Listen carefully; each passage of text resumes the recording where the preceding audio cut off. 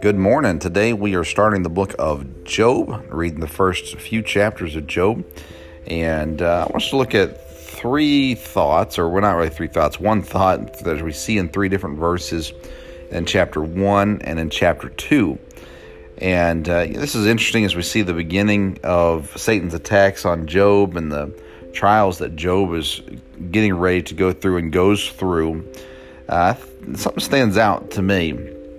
And first of all is how the Lord viewed Job.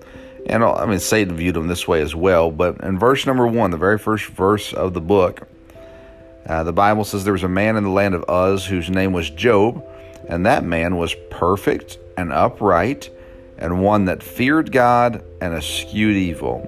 So Job's character was one that was obvious that he was good, first of all.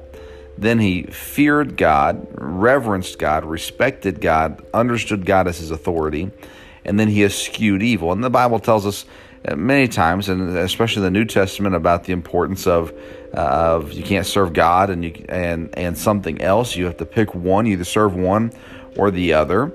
And he feared God and eschewed evil. So then Satan comes along and says he wants to find out if Job actually fears God, because he says, you've blessed him so much, God. He's got all these great things, and of course he's going to follow you because you've given him all these things.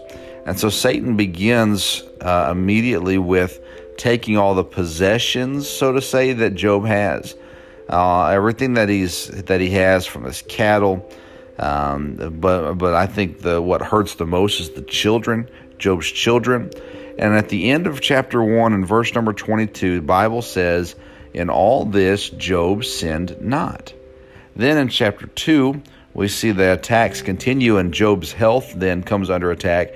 And in verse number 10, at the end of the verse, it says, in all this did not Job sin with his lips.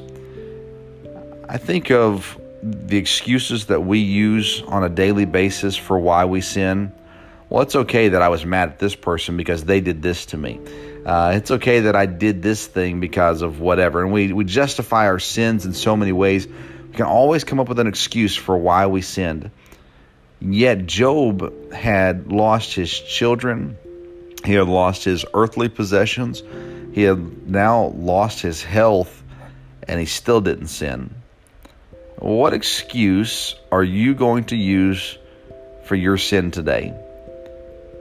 The better option is to be like Job, in these situations at least, and just sin not. Do right. I know it sounds simple. I know I say it all the time, but do right. Be someone who is upright. Be someone who fears God. Be someone who eschews evil. Be someone who sins not, even though the circumstances around you would seem to give you cause to sin.